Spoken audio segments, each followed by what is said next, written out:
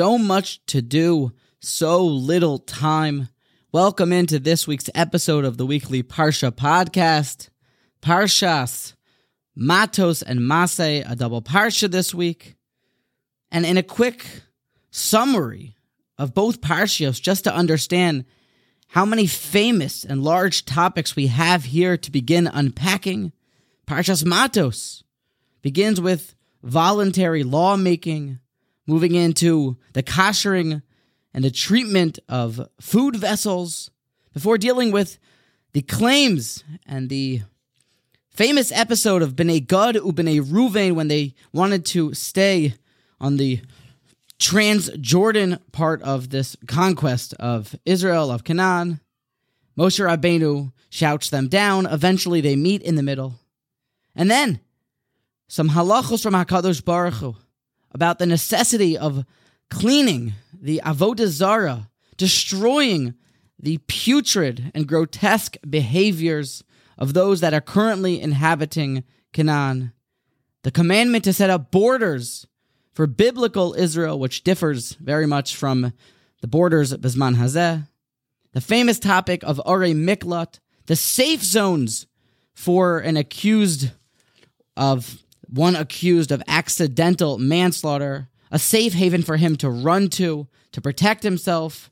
Before our double Parsha, Parshas Masei, concludes at the end of Sefer Bamidbar with the temporary measures that were taken for the daughters of Tzalafchad, Benos Tzalafchad, where we finish with a crescendo, with a spiritual high of Chazak, Chazak, V'nizchazek.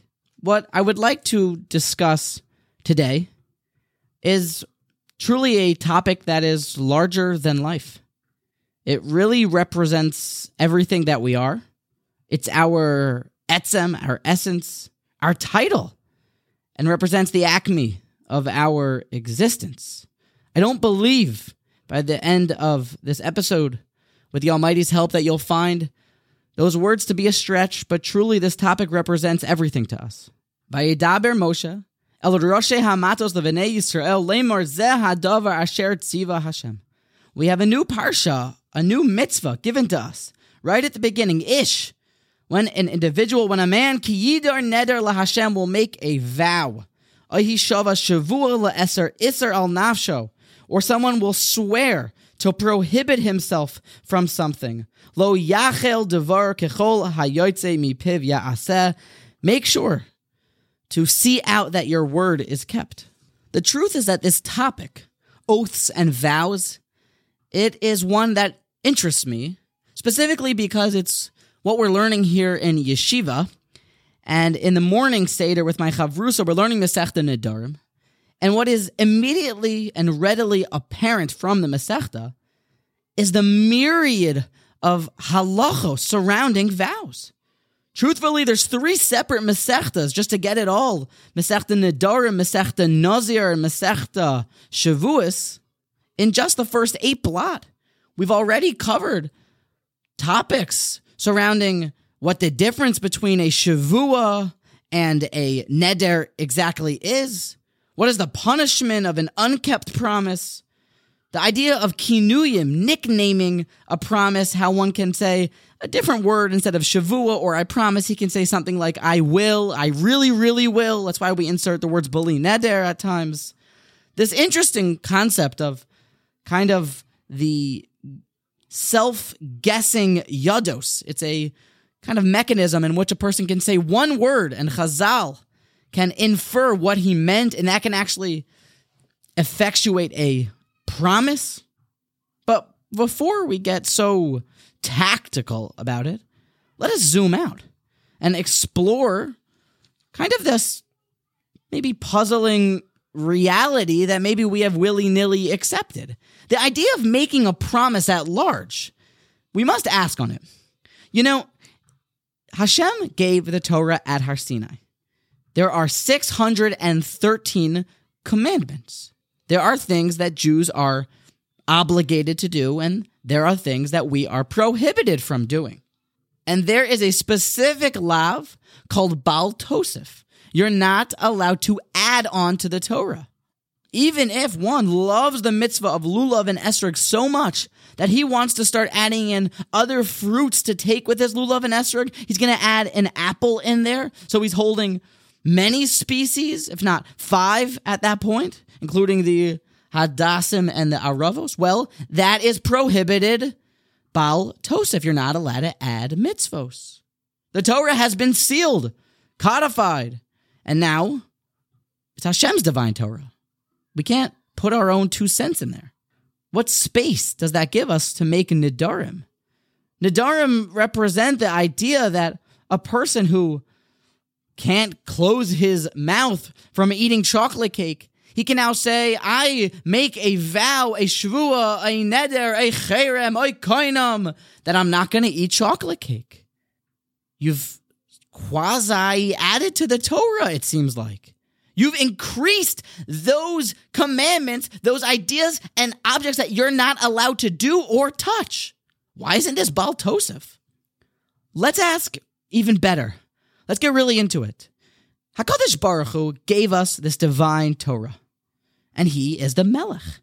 We know that Yahadus, Judaism, it is not a democracy. There is a Melech, a king. It's our job to follow his world, his rules. So where is the space for us to even create new mitzvos? You have to be a god to create mitzvos. Take karbanos for an example.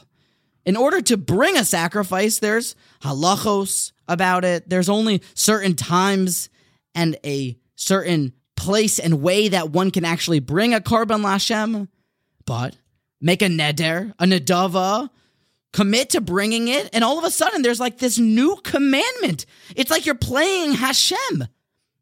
All of a sudden your words have become heated and divine. Now, let us explore a couple of Myra Mekomos, some sources. Let's try to piece together an idea to answer these 2 questions and hopefully really bring out the practical lesson. You know, there's a concept that I once learned in business, actually from reading a book, that you are paid. The salary that you make, the profits that you will bring in, they all come based on the value that you bring to society. The product that you give, the more value that it brings, the more valuable it is viewed from the common folk, the more expensive it will be, the more wanted it will be, more supply, more value, aka prices go up, more money is made. The better attorney or doctor that you are, therefore you are then viewed to be able to deliver a better product, to give more value to the client. Therefore, prices go up, you make more money. And the payment, that which the client pays the company or individual for their services, that isn't a reward for doing great work. It's worth it to them. It is the same level. They feel like this is worth it for them to pay that number for the value that you are delivering to them. And with this in mind, companies, small business owners are constantly striving to increase the value that they deliver to people to increase their profit. Now, when you look at the corporation, the community, the business, that is the Jewish people at large, all of us, what is the value that we bring? What is the, let's just say it, the the job? What value do we give to the marketplace as children of Hashem, Jewish people? So listen to this.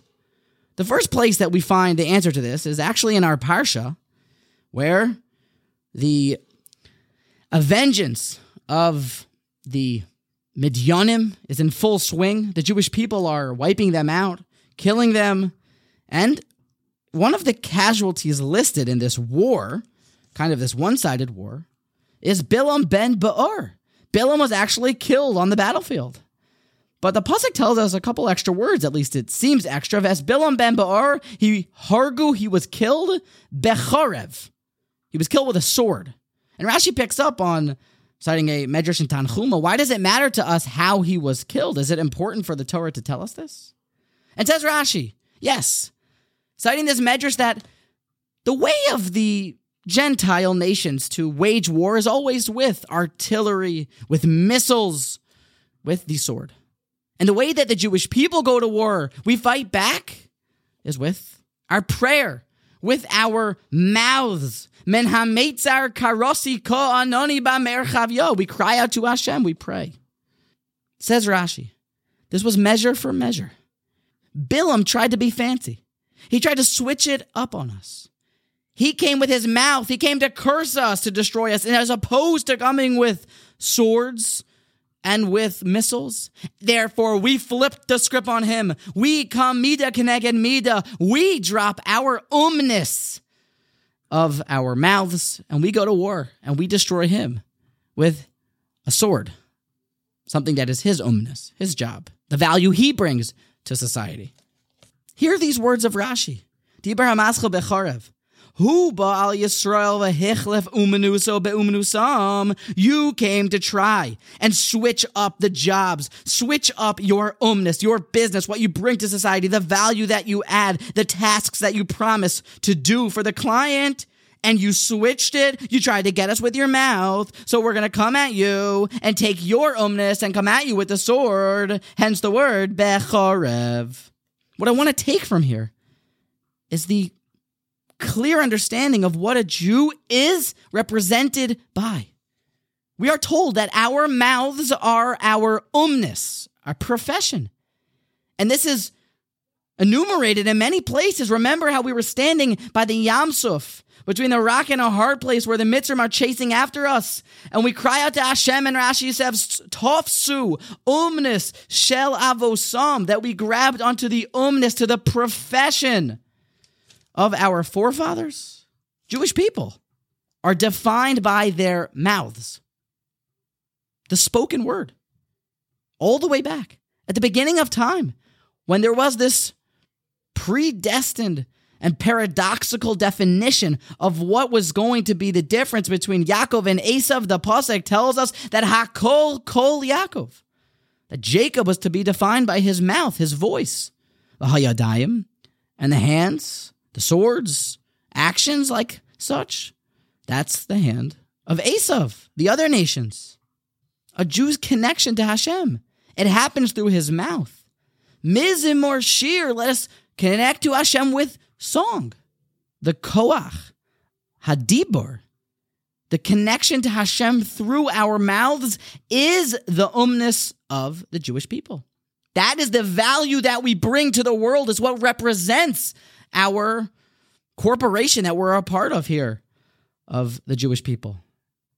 We're called medabrim, speakers. This is what we are. Now, listen to this Gemara. Let's flip this whole thing on its head and examine this topic from a different point of view, a different vantage point. It's a Gemara in Chulin Daf Pei Tes Amud Aleph. Listen to these words. Omar Rav Yitzchak. My dichsev, what does the following pasuk mean in Tehillim? It's in Nun Ches Beis. Ha'umnom elem tzedek tedaberun meisharim tishbetu b'nei adam. Is silence truly just when you should speak instead? When you should judge the sons of man in iniquity? With tzedek? The Gemara learns out something shocking. Ma umenusai shel adam ba'olam hazeh. Just like, because we know that the umness of a person in this world is yasim, is to make himself, atzmo, ke'ilem, to make himself like a mute. So, Yachol af l'divrei Torah. I would have thought that also for Torah, one should keep his mouth shut. Talmud loymar, we learn from here that tzedek tedaberun, that you should speak with justice, with righteousness. So we talk Torah. We speak words of Talmud Torah. But we see the exact opposite, the flip side, bringing this idea to light. That our umnus is our mouths. The value that we bring, what we are represented by our umnus, is our peh, the spoken word. And it's brought out through speech and through the refraining from speech, from silence. Making yourself into a mute. Yosem atzmo ki'ilem. The Gemara seems to have had a hava amina, an initial reaction that maybe just maybe, that the spoken word is so precious that we shouldn't even use it to talk words of Torah. We should just learn in thought. We needed a new pasuk, more words in Tanakh to tell us, Afla divrei Torah. Nope, you should talk about Torah. You should use your mouth to speak words of wisdom, of Chachmas Hashem. Maybe even more well known than this is the Mishnah in Avos that says, Kol yomai gadalti ben achachomim. There was a certain Tana who grew up in the house of the righteous ones. He grew up in the Aguda. He grew up with his father being a Gadol Adar. And velo matzasi.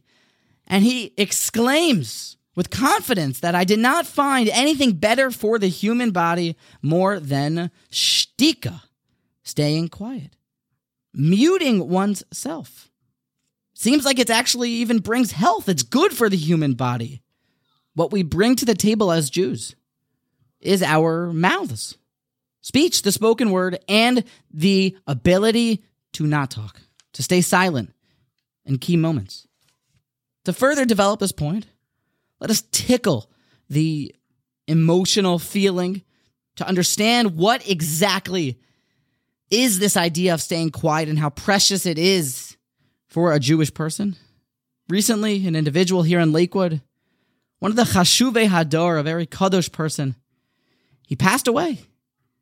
And at the Shiva house, people were asking the children about their father, what he represented, really asking them questions surrounding one of the most famous and noteworthy points of his life, which is he was known to be somebody who barely spoke.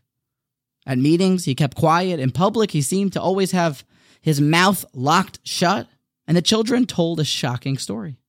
They told how their father had confessed to his children that when he was in a concentration camp during the Holocaust, the father was waiting on line at that horrible place where the general would decide if you would go left or you would go right. And one side was to the gas chambers, to the grave, to death, or even one was lucky if they found a grave. And the other side was to keep living on. Chaim, the life of humans. It hung in the balance of the general's finger in which direction he would point. And as the father is getting closer and closer to the front of the line, he's kind of cheshboning, kind of making an accounting of, if it keeps going like this, am I going to end up left or right? It seems like the general has kind of got a flow going where it's left, right, and it's kind of working out for him in his favor that he's going to get to go to the side that is Chaim, that he's going to live on, and the unthinkable happened. We cannot judge, but an individual jumped in front of the father when it was his turn to go to the side of life. This man stole that position. And now, he was ready to see the general point to the left, be sent to the gas chambers.